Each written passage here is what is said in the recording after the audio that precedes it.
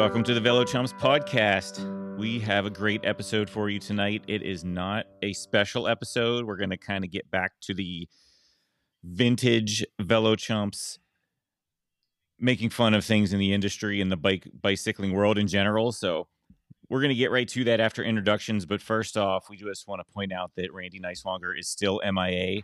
So what we would ask the listeners out there is, if any of you notice a glut, something like 17 LA Sprints going on sale all at once, please reach out and let the Velo Chumps know. That'll give us some clues as to where Randy might be and what's going on with him. But he's not here. Hopefully we'll see him next week. But we got the rest of the crew. Chad Locker, you're in the dark. How's that working out for you? It's working out okay. I'm in the dark a lot of the time, so why not on the podcast? Fantastic. Mike Green. Yeah, what's up? Ryan Brainer. Howdy. All right. So, like I said, we're gonna talk a little smack on various things going on in the bike world. And the first thing, I just want to quickly get to this. Won't be very long, but the Vuelta a España started, and why I want to get to this from a Chumps perspective is because we talked a lot when the tour was going on around how maybe with Unchained we could grow the audience, we could grow the viewership of the sport, we could get more people into it. We had a fantasy league for both the men's tour and the women's tour. It was a great success. We had a lot of fun. There was a lot of going back and forth. We had a lot of people that never were into racing at all, got into the fantasy league. They were watching the tour, and it was pretty cool. It seemed like there was something to build on there. And now it's the next Grand Tour after that. And let's just say, seems like the tour is a little bit more polished than the Vuelta. So, Chad, why don't you tell us? So at the time of recording, we're through stage 3. So we've had 3 exciting stages at the Vuelta. We're not going to talk about the racing here, but we're going to talk about the organization. So, Chad, why don't you tell the listeners, if they haven't watched it already, what has been going on in the Vuelta for the past 3 days? Let's see. So the first day, we had a team time trial. So that's a format where everybody on the team is going kind of in pace line to set the best time. It's usually set off, I think it's the 5th guy across the line is how that works. And so the ACO, who puts on the Vuelta, had a great idea. They were going to kind of do a late afternoon time trial.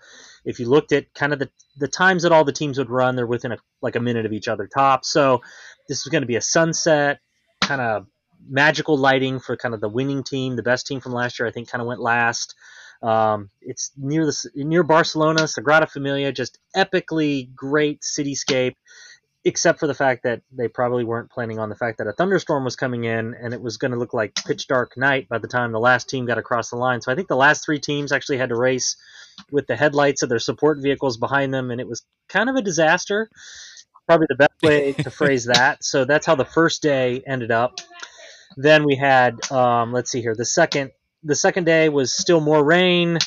I actually can't even quite remember how the second day ended for the Vuelta, but Well, I do want to point out, I don't want to miss this, that they, based on the conditions and based on the situation from the previous day, they neutralized the GC race at 9 kilometers.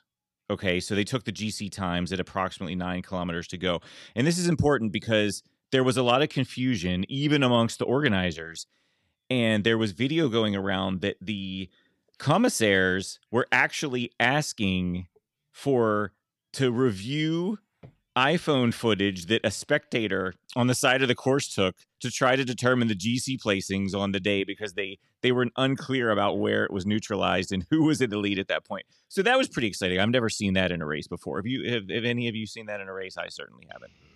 it's quality. No. I'm saying at least they were leveraging the technology available today. Yeah, sure. Okay.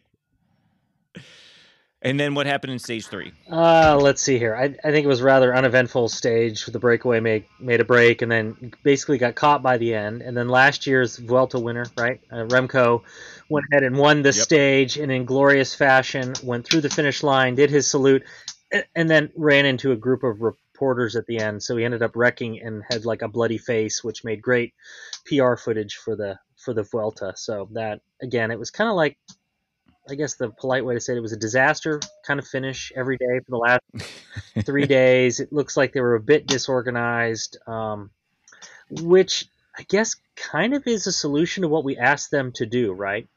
Because we've been complaining all season about kind of the disorganization of women's racing, and I think we've been saying that the men's and the women's racing need to be on par. So I think maybe they just decided to take the low road and just decided to make all racing kind of disastrous right Yeah, now. just take the Maybe low road. that's what they were trying to achieve and parody of sport, but that's probably not the way they should have went. Yeah, it was unfortunate because if anyone had been, really hooked by the tour and they think, oh, there's going to be another one of these grand tours, let me tune in. I mean, I guess the point for me is I that don't think anyone did that. unfortunately, yeah, probably not, but unfortunately, it seems like the tour is, as crazy as this might sound, seems like it's a pretty well run event, and unfortunately, it is not necessarily representative of cycling at large because the Vuelta a España is one of the 3 grand tours. This is not the Little Apple gravel race that is put on in Manhattan, Illinois. This is a legitimate road race, and it seems pretty comical. The best part of the day, the best thing to come out of this is during Remco's interview today. This is one of his quotes. I'm just gonna read this to you. They were asking him about the organization. He said this again. Some things of safety. It was only 50 meters after the finish line, and it's the 3rd day in a row. It's a bit breaking my balls now. So that was a pretty good quote from Remco. But yeah, I guess, it's unfortunate. And I guess I just want to point out that we still have a ways to go here in the cycling world to make our sport actually professional, we'll call it, because this does not seem professional. I don't know. I mean, you were making some comments, Ryan. I believe you, the words, I think you said that the Vuelta has been a shit show so far. Is that what you said in our group chat? I mean, I don't know enough about it to say that, because ASO is the parent organization, right? Do we They know? are. So this is getting very esoteric about the Vuelta, but there was another group that was always organizing the Vuelta, and I believe the ASO bought it. I mean, I'm not an expert on this, so don't quote me, but I believe the ASO bought it, but the other organization is still actually organizing the race. It's certainly not Prudhomme, is not the director of the Vuelta a España. I believe it's an organization called Unipublic that organized and owned the Vuelta before, and I think they're a joint effort now between them and ASO, but I think this Unipublic group still organizes the race. But anyway, the point is, this is the kind of stuff you would expect to see at like a Little Apple office park crit.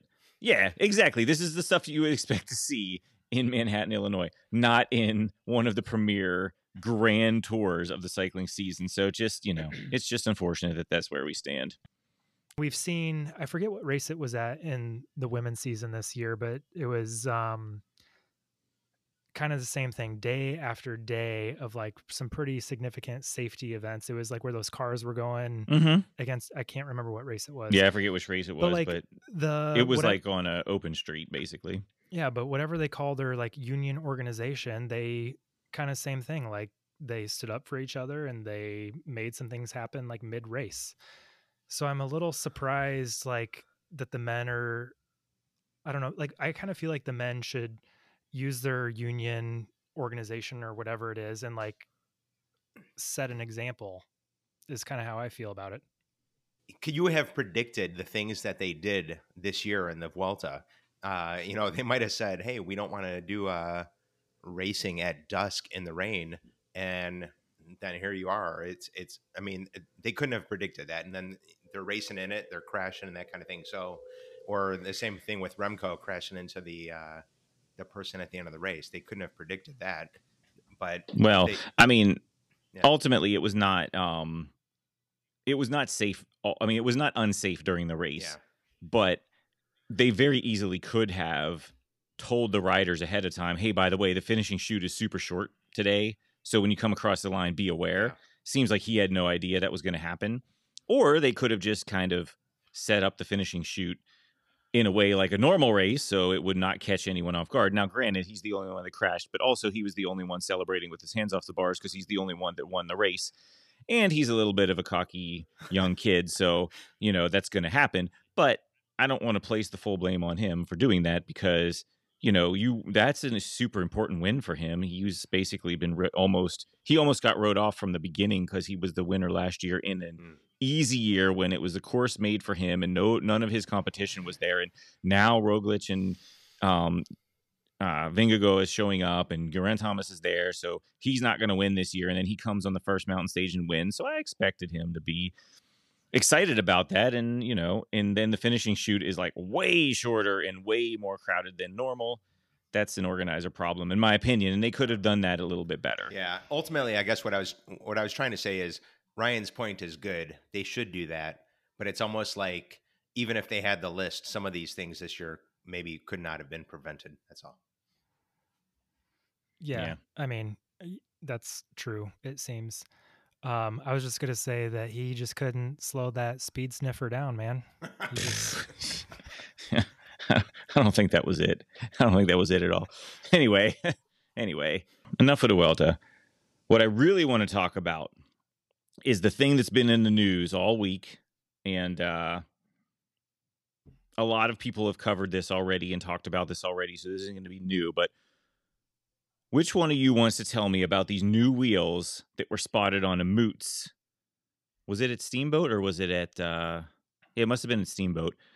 Who wants to tell me about these wheels? Sounds like a good topic for Chad. Chad, you want to tell us about these wheels that were spotted on a Moots custom frame out there in Steamboat? Apparently, they are yet another larger set of gravel wheels. So we've kind of made the jump from mountain bikes going from 26-inch to 29-inch some years ago. Then we had kind of this intermediate size of 27.5 or 650B. So that was kind of in betweener between 26 and 29, and now we have gone yet another way, and we've gone even bigger than 29-inch, right, which is a 700C rim. We now have 750D because, for whatever reason, we need yet an even bigger wheel size to conquer the gravel that is. I'm not quite sure why. But we have them, and we've got a prototype set of tires from WTB, who I guess... maybe he's a pioneer in the area because they, I believe, made one of the very first 29er tires ever, which was the Nano Raptor, which I think was the exact same tire they've debuted in the 750D gravel wheel set, which apparently will help you roll over gravel even better than before. So good for you if apparently you're getting stuck in the gravel with your 45 or 40C 700C rim option. You now have a choice potentially in the future. So if you couldn't stand over your 49C frame now, boy, look out. You're going to need a step ladder. Chad, how many inches is 750D tire? I don't know. It's less. I mean, there's a unicycle size rim we've had for a while, like a 36er. Yeah. It's like 30. It's under 32. Yeah. Because but it's obviously above 29. It's an in-betweener, right? It's between the unicycle 36er size and the classic 29er 700C size. So it's just, green, it's 50 millimeters bigger. There you go. I mean, I don't know, in diameter. There it is. But I don't know who's going to be the proponent of this, who needs this on their gravel bike, but there you go. We're maybe going to have it. Was this truly a custom Moots? Yeah. I mean, the tires don't exist. Well, think about it. You can't put, think about your bike. You couldn't put a bigger wheel into your bike. It wouldn't work. I just meant, was it custom geo to fix a lot of the things we've already complained about with this? No. It was custom geo to fit a giant wheel in it is what it was. But it wasn't necessarily prevent toe overlap and all that stuff. No, absolutely not. Absolutely not. In fact, this thing had, I would even call it forefoot overlap or even heel overlap. I mean, it was ridiculous what was going on with this bike. But, normally with something new like this, I would say, hey, is any of you want to try this? But you can't because no one has a bike that this will fit in there. No one has a frame that could fit these wheels. And, from a Chumps point of view, I just wanted to talk about this a little bit because I don't like it. And maybe it's not the wheel itself I don't like, but I don't like the way that this was rolled out because this was rolled out. So think about it. No pun intended. We've talked about, yeah, exactly. We've talked about this before. If you're a really, really short person, you have to make compromises to ride on a 700C wheel set. So we've talked about this before.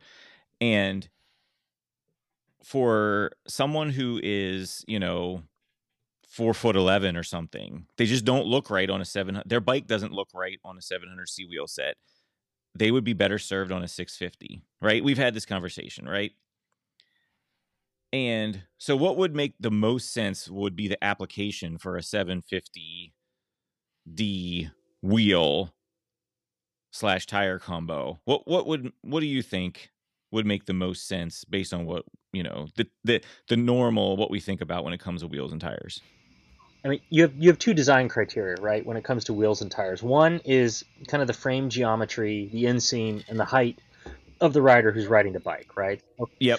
So Mhm. I would argue if you're the average height male or a slightly taller male, 700C is probably ideal. And if you're rather short in stature, I mean, standover is clearly an issue. So that's Mhm. where the 650B or maybe even the 26-inch rim comes into play, Yep. and we can get over the gear inches, which is kind of the mechanical advantage with chainring size. So we have all these we can design. I think the argument here is not we need 750D to fit even taller riders like 6'5" and big, something of that. Correct. It's that the terrain dictates for rolling resistance, etc. We need a contact patch, if you will. We need to narrow up the tire, and if you can imagine the tire kind of squishing on the ground as it rolls over, we need to lengthen the contact patch from front to back and narrow it from left to right, which kind of is counterintuitive to what I know for rolling resistance. This is why we Mhm. went the other way, went with a wider tire so we could narrow up. Anyway, who cares? We're getting really esoteric here in the technical nature of it, but they're claiming we need 750D so we can have a tire with a big enough, contact patch, whatever it is, that it rolls over and supports chunky gravel and gives us a fast racer advantage. And I'm sort of figuring if you need a 40 millimeter tire with a 750D, giant wheel on it, aren't you better off just having like a 2.6 inch 29er tire and your big old mountain bike? Because you must be hitting some boulders all day long. Basically, It's yes. sort of where I'm thinking we need to go with this. So I don't think the tire has an advantage for riders that are challenged to fit a bike per se, because it's probably a tail of the curve here where there's not that many people that are going to need this for fit. But I'm also struggling to see where it is Right. for gravel. That is the part that I don't like, because this would make sense if you were tall. So very tall riders, if you've ever seen someone even on a 61 size bike, that's a production model. You can get 61s from Trek or Cannondale or whatever. Even if you see a 61, they start to look a little bit like the angles are a little bit abnormal. It doesn't maybe look like it fits right. It's very similar to when you're having a 49 or even smaller bike on a 700C. It looks out of whack. But this is not what they're saying. This moots that they produced to ride at Steamboat with these 750D wheels is a size 54. Now, granted, it doesn't look ridiculous, but here's the thing. To your point, Chad, what they have said is that the 750D has a bead seat diameter of 660 versus the 622. Okay. So what they're saying is if you run a 40 mil, you're basically getting the exact same total diameter as if you run a 2.6 tire on a 29er wheel. So you're getting a narrower tire, but you're still getting the same contact patch diameter, Oh, which, well, whatever. Yeah. I mean, you're not getting the same contact patch because it's narrower, like Chad said, but you're getting the same lengthwise contact patch. I just wanted to throw this in there, which I could care less about these wheels and tires. But from the drag racing world, it's funny. You can go to a taller tire, but a narrower contact patch. And when you look at the total patch touching the ground, the square inches is bigger on a taller tire. So the argument can be made that you can get away with a faster wheel or tire with the 750D by going with a 40C tire, but still have an effective contact patch when it gets rough of maybe a 50 or something. But I don't know if they were going for that. Right. So basically what they're doing is it's more or less that. It's more or less that. Now, what I would propose myself is that this is a little bit dubious that you're going to get an extreme speed benefit, cuz remember, this is a taller wheel. So now you're giving up some aero. I'm not a mathematician or an aerodynamicist. I'm not going to add this all up. The wheel is bigger, so it is definitely heavier. The spokes, I mean, you're making, you might need more spokes because you're covering, the spokes need to have more strength in them because it's a bigger diameter you have to cover with that. I've heard some people suggest it might require boost or some other type of spacing because now you're getting, longer spokes and bigger wheels. So my point is, we're creating all this complication for a dubious benefit, and we're not specifying it's for tall people. We're saying, oh yeah, this is going to give X, Y, and Z person a benefit. Now, my argument here is the same issue that short people have with 700C frames. Aren't average size people going to have the same issues with 750D frames? So, Ryan, if you're riding a 56 frame, which is smack in the middle of quote unquote normal production frames, you're on this bike, you're going to have significant toe overlap. Okay. And I like my cleats as far back as I can get them, so I already have toe overlap. Yeah. So, I mean, you're going to have extreme foot overlap. It's not even, I wouldn't even call it toe overlap at this point. You're going to have extreme foot overlap. And at some point, to get these types of wheels into a standard size frame, not a 61, not a custom 63, into a 54, you're going to make compromises. So if you remember back when Chad was mentioning, we went from 26-inch mountain bike wheels to this 27.5 and then to 29. So Mike, do you remember that transition? Do you remember the arguments around that? What was going on at the time, and why did we end up with the 29er as sort of the de facto standard on mountain bikes these days? Unfortunately, I do not. Because I think when I got into mountain biking back in 2010, 29ers was well established as the faster standard of the day. So the 29er just used the 700C road bike rim diameter. So I think Bruce Gordon, he's no longer with us anymore. Mm-hmm. He designed kind of the rock and roll tire, I think it was. He had a frame building business, and so he could afford to kind of build custom frames to meet his own rims. He had Panaracer make him this first set of, they might be the official first Monster Cross tire, the 29er tire. I think they were like around a 40C or 42C, the original Rock and Road. So it used the parts we already had to sort of say, Mm-hmm. okay, I'm going to solve this solution. This tends to go another way, right? We're saying, okay, now we're going to make yet a new part to have a new solution. And I guess I'm struggling to understand why 700C wasn't working for the vast majority of the gravel market. And then, the conspiracy theorist in me, if you want to go down that path, say this, look, we figured out how to make cross bikes fit a 40C or a 45C tire in some cases. And so you now had one bike that could do both cross and gravel. And it seems like with this solution, we've now finally found a way to make a dedicated gravel bike tire, which now means you need to have both a cross bike and a gravel bike if this were to become the thing, and sell you yet another bike and mean you can't reuse your rims and tires on your gravel bike and your cross bike and your road bike all at one. Nobody's going to run 750D with 23 slicks or 28 slicks or whatever on their road bike, and then you have to go to boost hubs. So now road boost becomes a thing. Mm-hmm. You guys all know, in our little side chats, I absolutely hate the idea of road boost. It just seems absurd to me. But anyway, that's me on this one.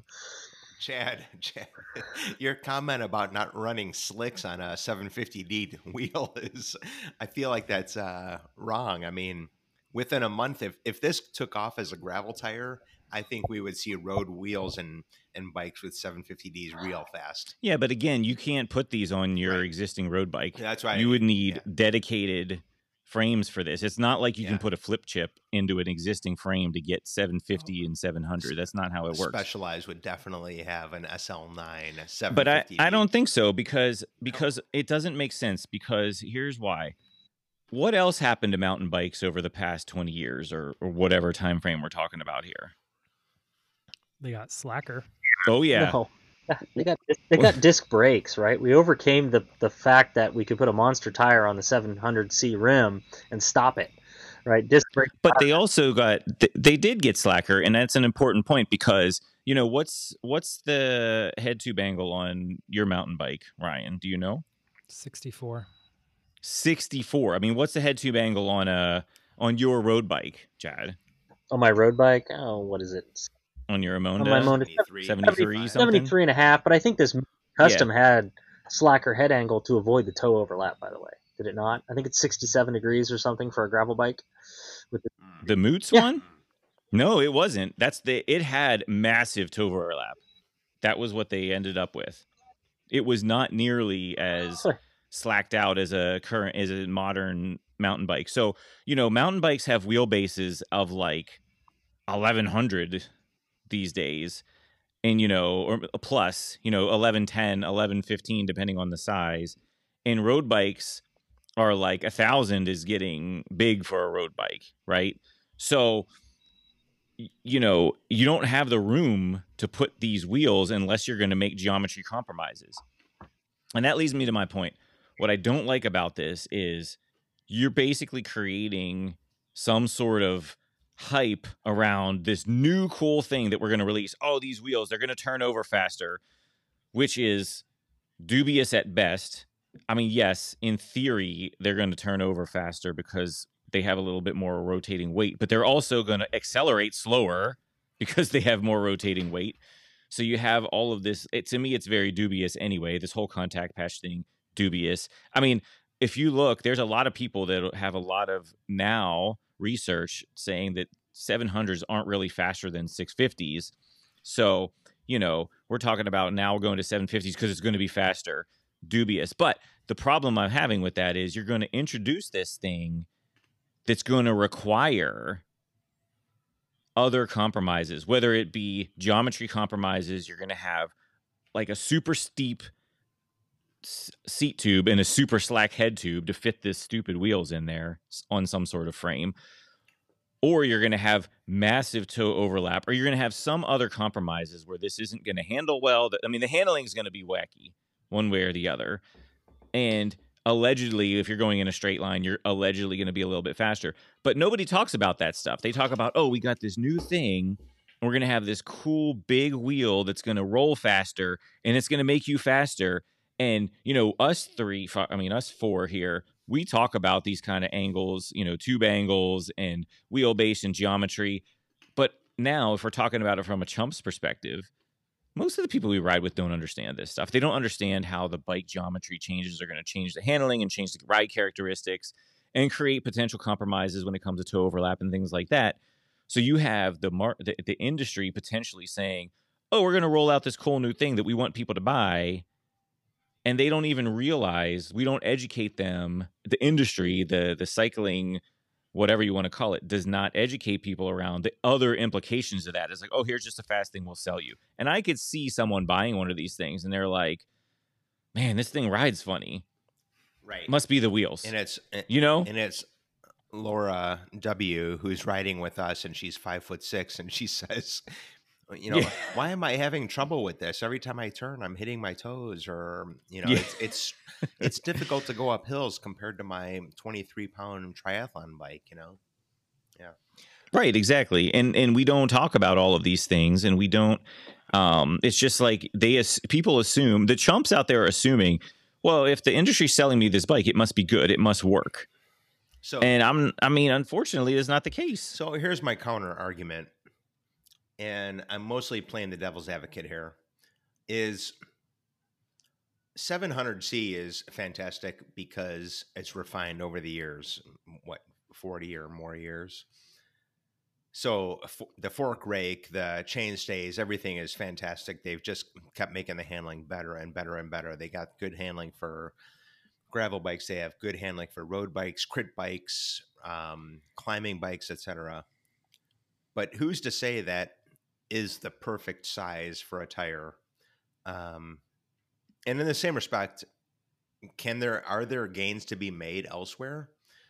And without trying something, to seeing what sticks and what works better. So, like 29ers, I know there's guys just seeing the forums and that kind of stuff posting online.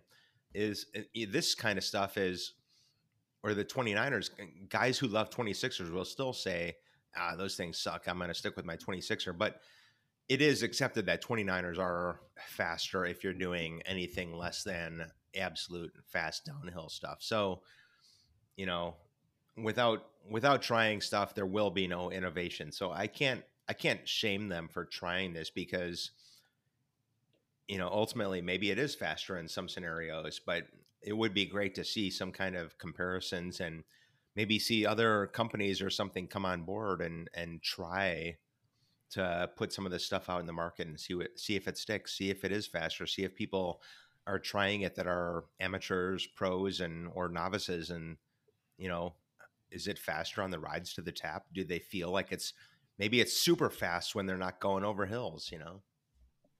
Just some. I mean, that's fair. That's fair. But the counter argument then is, why don't we use 32-inch tires on mountain bikes then? Yeah, 100% agree. And I don't know where where does innovation and craziness stop, or where is the gray area there? While you were talking before Mike gave his spiel, I was kind of thinking along the same lines. Like on the mountain bike, for example, throughout the years, there's been a couple different companies that have introduced different styles of forks. So like there's this, I don't even know if they're still around, but Trust forks. And of course everyone like hates it and thinks it's hideous and whatever, but like anytime a radical change is introduced, there'll be some early adopters, but there's also going to be people, like Mike said, that still love their 26s and still love their single speeds and, whatever. So I admittedly am not a fan of this, but I also accept it for, somebody's got to push the envelope. And like, maybe that's why the SL8 is so much, like, as they make frames lighter, you can offset some of that weight somewhere else. And so like, we just haven't seen the final version yet. Maybe it's not as bad as a 750 wheel stuck on a moots that's not geometry corrected. I mean, okay.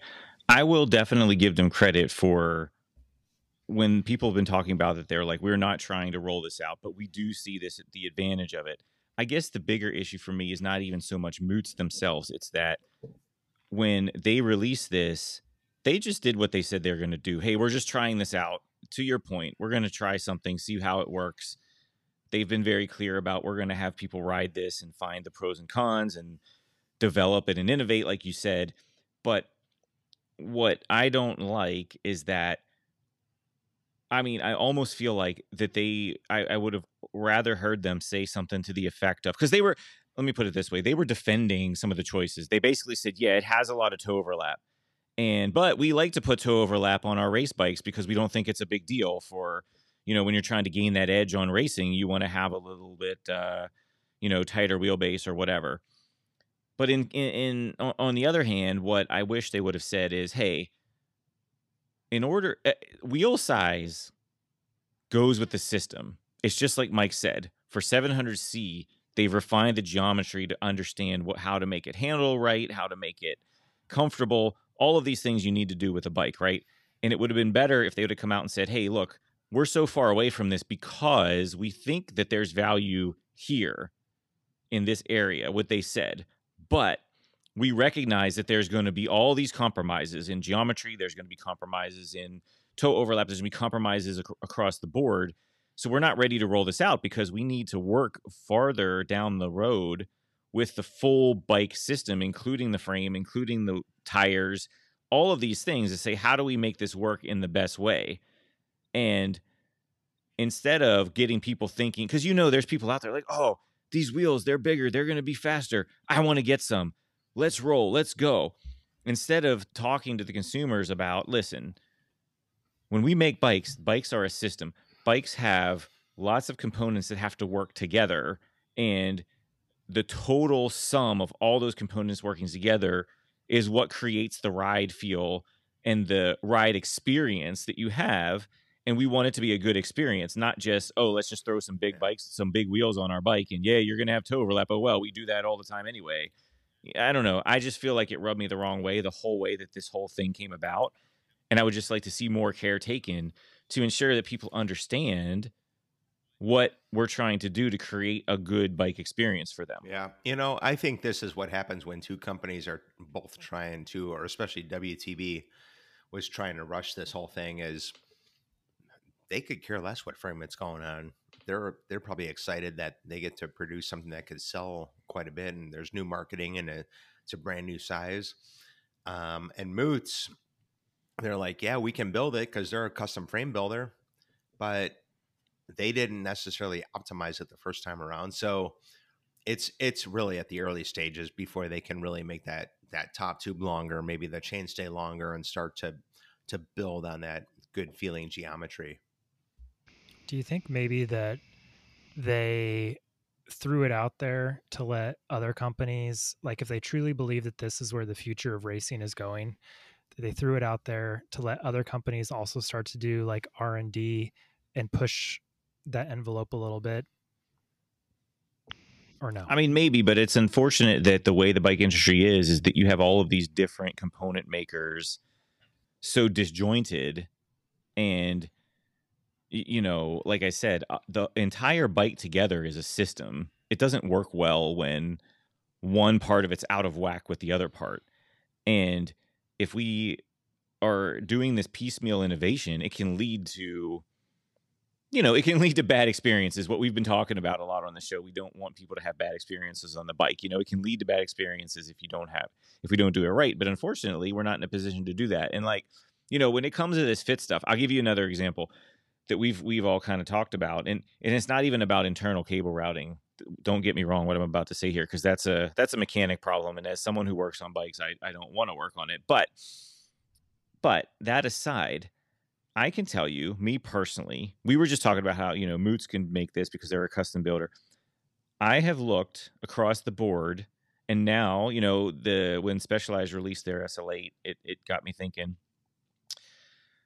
Every mainstream major bike brand at the high end, we're talking about a high-end performance race bike that's the lightest one, the lightest version, has all of the aerodynamic tricks up its sleeve. Every major bike brand now, today, if you buy the top end race bike, which has the most performance features, you have to buy a single piece bar stem that probably doesn't fit you. It's unbelievable. I could never buy ever a top end production bike because it will not, that bar stem combo will not be the size for me, period. What about even if you don't look at the, or I should say, let's say you do look at the reach for those bars, would you still consider it? Well, what I'm saying is I already know that the bar stem combo that they pick for the size of frame that would fit me is not the size I would use if I was building if I had a normal stem / bars and I was building it to my fit. I couldn't make it work on any of the stock models of any of the top end bikes. We're talking about $14,000 bikes, and I can't get one that fits me. That's totally insane. I don't. But I want to argue with you because you bought a bike and it didn't fit you, so you spent a couple $100s to put a stem on it that did. Okay, so let's call it $200.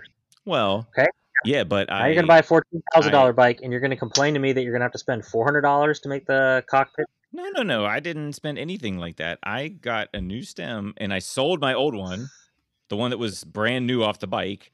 It cost me like $40, maybe not even $40 for that stem. And I could change it out on my current bike. I could change it out with no special labor, no special nothing. It was just changing out a stem on like any bike. Took me like 5 minutes. Okay. So it's totally different because on these things, not only are you buying a $400 bar stem that you have to change out. You have to take everything apart. It's a massive ordeal. You're cutting your hoses, you're rebleeding your brakes. It's massive. Yeah, but you also bought the F1 So bike, so it's gonna have a little bit more labor in order to get it to fit you. You didn't buy the F1 bike, so I mean that's the argument I'm going to make. Is someone buying a $12,000 to $14,000 bike, I'm not going to have any sympathy if you are outside of the bell curve, right? Because I'm going to say they didn't intentionally put handlebars on this bike to say, well, we're gonna screw everyone over to go buy new handlebars. They probably said this is the handlebar that's going to fit more than half of the people buying this bike, and I'm sorry that you've got really long arms, Eric, but you're gonna have to buy. No, You're gonna have to buy a new that cockpit. I mean, that's Hey, probably kind of where you are, right? I'm 100% in agreement with Chad. Is somebody spending over $8,000 is going to say they're going to go in and say, yeah, I think I need the shorter stem. Well, that'll be $600, sir. He's like, dude, I just spent $8,000. Who cares about $600? You know, it's like sure. it's, But the principle of it is that most people are going to buy that bike, not even know they need a different stem, and they're going to ride it and not have a great experience because, oh, this must be perfect because I spent $14,000 on this bike. It must be what I want. And the other thing is I'm not outside the bell curve. I actually get myself into an aero position because what they do, Chad, is they get the people that are, if I get a 58, the 58 is going to come with like 100 millimeter stem because people that they're assuming the people that are going to buy these bikes are not going to be, you know, long and low, that they're going to be like quote unquote upright or whatever you want to call it, which why are you buying a race performance, crazy high performance bike if you're going to be sitting up in the saddle all day? they can't predict when they're going to have a novice level person with pro level power coming in, Eric. It's like, but you novice level people shouldn't be buying an S-Works is what I'm saying. that's what I'm saying. That's insane. That's you. That's you got the pro power and athleticism. I did not buy an S-Works though, is what I'm saying, and I won't. All right, go I ahead. have three things that I've been wanting to say. So number one is, and I'm sure this isn't true for every shop, but when I almost pulled the trigger on the Amanda, I needed the shorter seat mast, and I wanted it came with the RSL bars, and I wanted different ones, and they offered, it was last year's model, I guess, so maybe they were trying to make a deal, but they were like, we'll switch the bars out for you for free. We'll put the shorter seat mast on there to make sure this bike fits you. It's an expensive bike. It should fit you when you walk out of here. So like, I'm sure not every shop does that, but that was reassuring to know because that bike's still on my short list for the day that I decide to pull the trigger on a road bike. Secondarily, for the big 5-0 birthday. Exactly. Additionally, I mean, I know we are all pretty much on the same page here, except for maybe Randy and Mike. But if I'm spending $12,000 to $14,000 on a bike, I'm getting a custom Geo built for me bike, not an off the shelf specialized. Yeah, but we're different. I know, and I said that. And the third thing, the real thing that, like you were talking about, what bothers you about the story with these 750D wheels. We've talked about this before, but this is why Chumps in general shouldn't be buying race bikes, but they're selling them. Obviously they use the tour and all that stuff to sell us stuff. Like they're selling the 750D thing as a faster thing. And it's like, really, if you're a chump, you really shouldn't be so focused on speed to begin with. If you focus on ride quality and ride comfort, you're going to be faster than if you're on one of these off the shelf race bikes anyway. So that's the frustrating thing for me, is if they just tailored to the average bike consumer from a not race perspective, I feel like it would go further than trying to shove racing geometry down somebody's throat. Yeah, but except for that, nobody's selling you a racing geometry bike. That's my point. They're taking a race bike and making it quote unquote non-race geometry, i.e. having a shorter stem with a higher angle that is not what I'm going to use. And I'm not a racer. That's not what we're talking about here. But I guess the point is road bikes are fun. So race bikes can be fun, but you're right. You need to be comfortable. You need to be able to hold the position on the bike for a long time. You need to be able to be in a place where you can put power on the bike. Otherwise, it's not fun. So just giving you the technology to make you faster, but not telling you how to optimize and how to utilize that technology is a problem we have. And it's the same. What it frustrates me with this 6750 thing, it's like, oh yeah, we're going to give you these new wheels. They're going to make you faster. But if it introduces other compromises to the geometry and handling of the bike, whatever little bit of speed you might have possibly gained by having a little bit bigger wheel, it could be out the window by far, just because you don't understand the rest of how the bike works and how to utilize that tool to get you from A to B as fast as possible. And this is the part that we don't. It's like we look at the new shiny thing like, oh, we have these one-piece bar stems. They look cool, and they're more aero than a stem with bolts on the front. Or we have these new wheels that are, I guess, roll a little bit faster, have a little bit bigger contact patch. But we don't talk about all the other pieces of the puzzle that potentially are going to slow you down a lot more. And why aren't we talking about that? And why aren't we talking about the whole bike as a system that you as a rider need to interact with? It's not just ever one component. You have to interact with the entire bike. Yeah. I don't think that this is too much to consider as far as being serious at this point.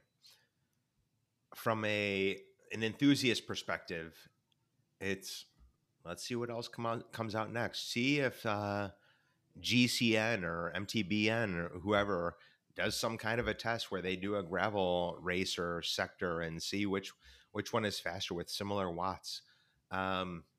So, I see this as mostly kind of a little bit of a, like when artificial intelligence kind of peaked or, popped out earlier this year, like, look at this cool stuff we're doing. So I don't get offended by it that they're not working on other stuff, or that I don't feel like this is pandering to the masses. I think the masses who have bikes that are costing $4,000 or less probably don't even give a crap about this kind of stuff. They're probably not looking at the bike news every day like we are. And some of that might be a little bit insulting, but it's not intending it to be.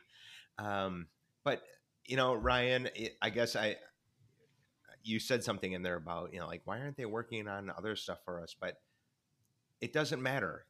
The people who are not spending massive amounts of money on this don't give a crap about a 750D wheel. I also was just thought about, you kind of asked Josh Portner the same question about, when you're designing these things, do you have like the, general consumer in mind? And his answer was not at all. It's race driven, race focused. That's the only thing, is to make things go fast and win races. And so maybe that's just it. I mean, you're right. The racing element will drive innovation because you have people looking for that advantage. But again, the other thing that Josh said was that it seemed counterintuitive that wider tires were going to be faster. And what he found out was when people were riding in a when they were more comfortable across the cobbles and they weren't getting bounced around so much, they were able to go faster, not necessarily because of aerodynamics, not necessarily because of physical properties of the bike, but because the person was more comfortable and therefore the total system was more efficient.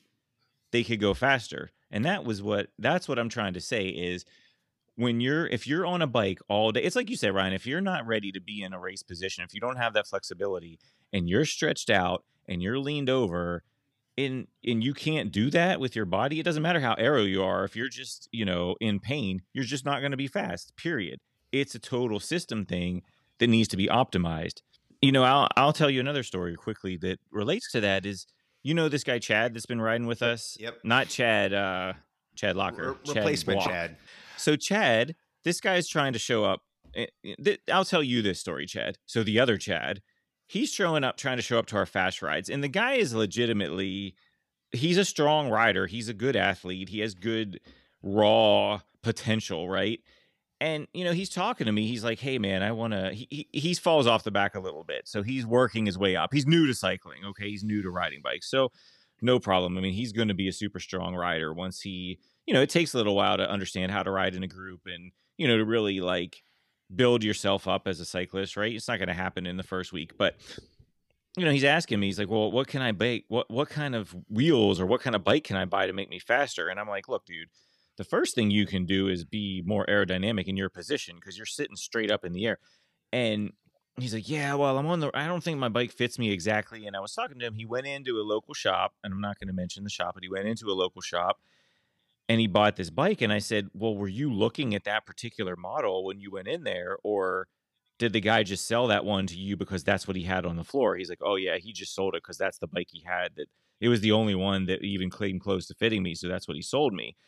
And if someone's going to sell that Trek that doesn't fit Randy to him because he likes purple and they see they can make a sale, you're going to end up with a bad experience. You're going to end up with this guy that has a bike that maybe doesn't fit him great. And I guess my point is, whether it's your $14,000 S-Works or whether it's your $2,000 entry-level bike or whatever, you should be on a bike that fits you. It's not like a car. It's not like, that it has a certain amount of horsepower and a certain handling. A bike has to fit you and work for you because you're the motor, not you're just pushing the gas pedal. And if you're the engine and your output depends on how you interact with that bike, then it needs to be clear to the buyer that, yeah, that's a cool purple color, but this bike isn't going to fit you. And not everyone's going to do that. And certainly it's hard to do that when online sales, which we're trying to go to more online sales. And I guess that's my underlying point here, is that whether it's bigger wheels or aero cockpits or whatever else we're doing, the bike still has to work for the individual. It's completely different than motorcycles, cars, or any other. Even e-bikes is not as big a deal, right? But when you're talking about a bike that you're the engine, the bike seller, whether that's the brand or whether that's the shop or whoever is selling that bike, needs to help you understand that this bike you have to interact with this bike in a certain way for it to work for you. How many times did he get charged to have his seat post cut? Oh my God. How did you know that was the shop? We're not gonna go down that road. But I feel like we talk about this not infrequently on our podcast, but I don't want to offer this up to our entire 17 listeners. Yeah. But Chad reached out to me and talked to me. I know he talked to you. Like, for anyone that we can help, I would much rather help you make an informed bike decision than to you end up with something that doesn't fit or isn't the style or geometry or whatever and end up unhappy with a bad experience, right, and exactly. you never get back on a bike. So like, I don't know all the things, but I am more than willing to have the conversation with somebody to help them make an informed decision. Just ask. Absolutely. We all want people to have good bike experiences, so reach out. Chad, you wanted to talk about Made. I did. It's a really cool thing, right? At least if you like custom bikes, which I like them.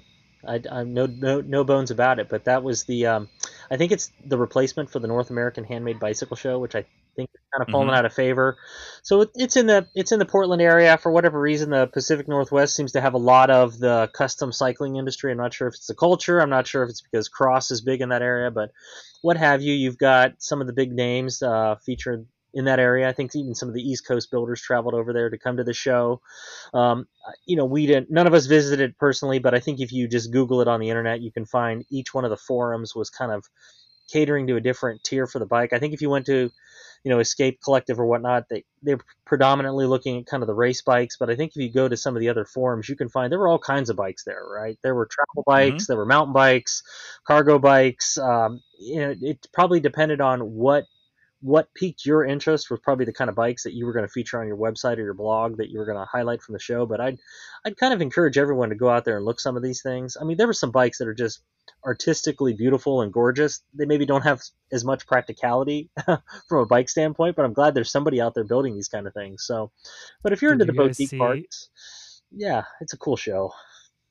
Mhm. the vanilla tricycle?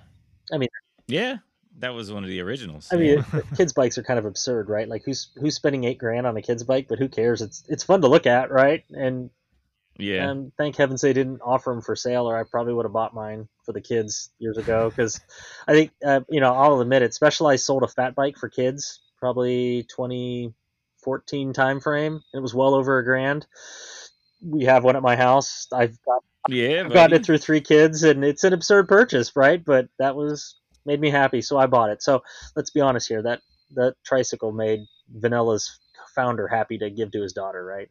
His daughter didn't give two hoots No, about what her absolutely. bike was or what have you. But it's a cool show if you're into kind of those boutique parts by Chris King or White Industries or any of the Phil Wood, any of these guys that make sort of these high end boutique parts. And maybe you're not into this kind of stuff, but the bikes it made feature a lot of it. And I'm going to say wasn't just custom steel frames there. There were carbon fiber. I think there were even some laminated and composite wood frames. I mean, just all Yep. kinds of goofiness going on that was just really cool to look at.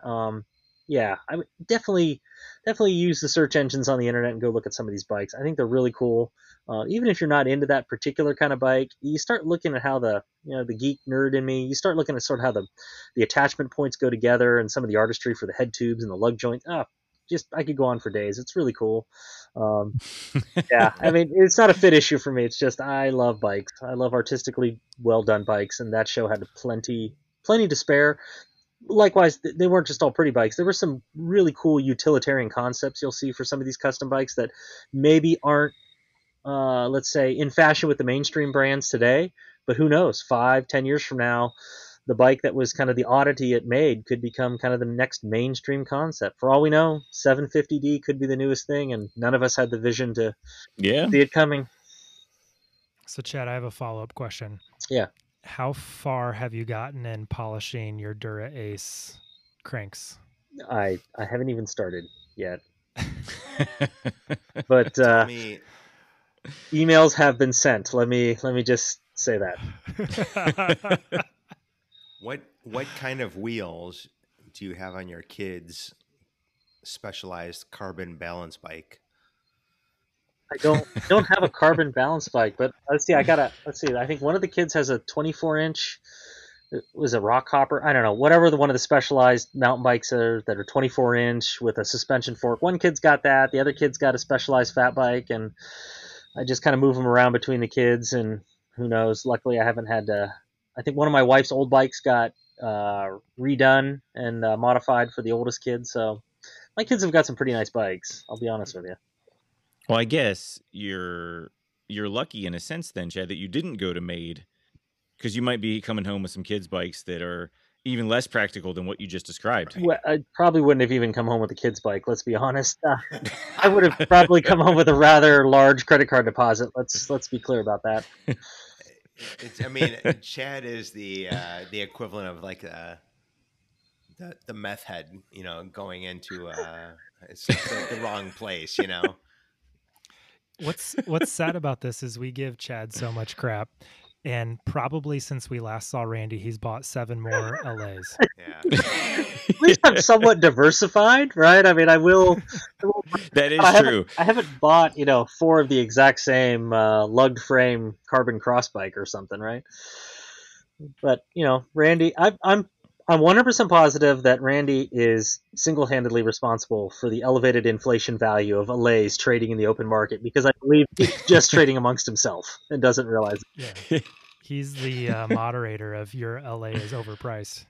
Yeah. I think he is just bidding against himself on eBay, driving up the market price for aluminum crit bikes. That's it. It is a good bike. I don't know if it's like however many of them good though. Well, Randy he runs stems that vary from size 40 mil to 140 mil, and it could be a 54 or a 56. So, I mean, they all feel different to him, Ryan. Yeah. He has the rental fleet for our service course here. Right.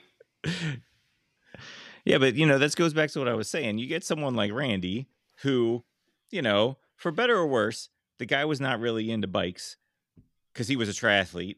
And then, he starts riding road and he doesn't even know what fits him. That's my point.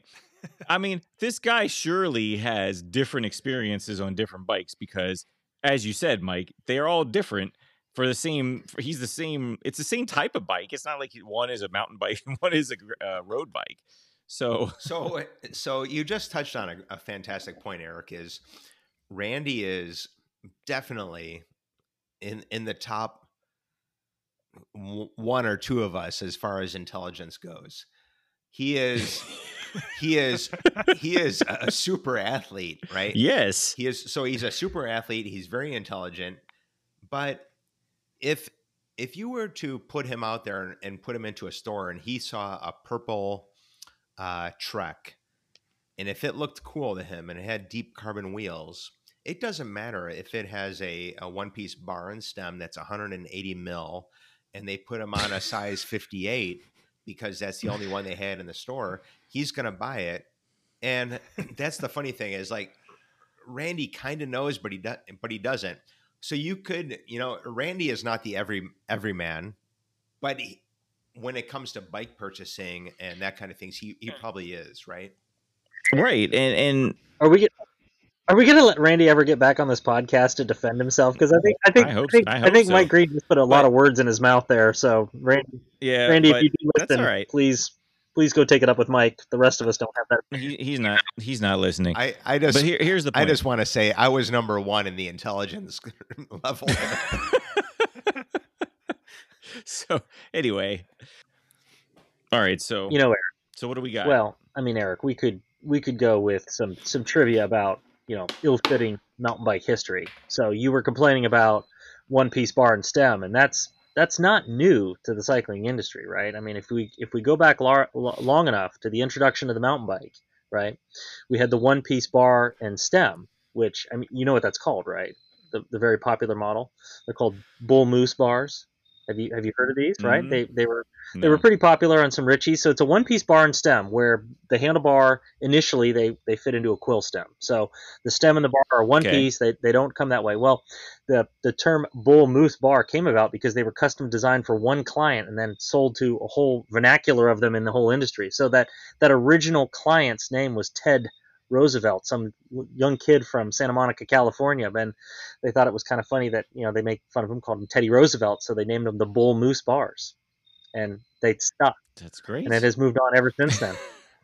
So that's great. It's not really great, but it's a sad story, and it might be true, it might not. Go ahead and Google it, find out. All of your factoids you end with "go ahead and Google it." I like it. I think we're gonna have to call it a night here. Yeah, this is going wrong. I'm ready to get this is going bad. We need to tell our listeners to like and subscribe and comment. Oh, that's right. That's right. Well, you say it this time. Okay. Well, first of all, I want to give props to Kylie, who was, it still is Eric's coach, was one of Mike and I's coaches. She just got third at Gravel Worlds. Kudos to her. Awesome job, Kylie. Yes. I'm sure she doesn't listen, so it doesn't matter. What's her Instagram handle? Kai loves try. Yeah. Oh, then we can't talk about her. No, she's solid. She's in. Yeah. Anyway, if you enjoy listening to our podcast, subscribe, like, share it, leave a comment. That's how it gets moved up and gets people listening. If you believe in what we're doing. And more than anything, just share it with your friends if you're enjoying it. All right. Maybe see you guys tomorrow. Bye. Maybe. All right. Thinking about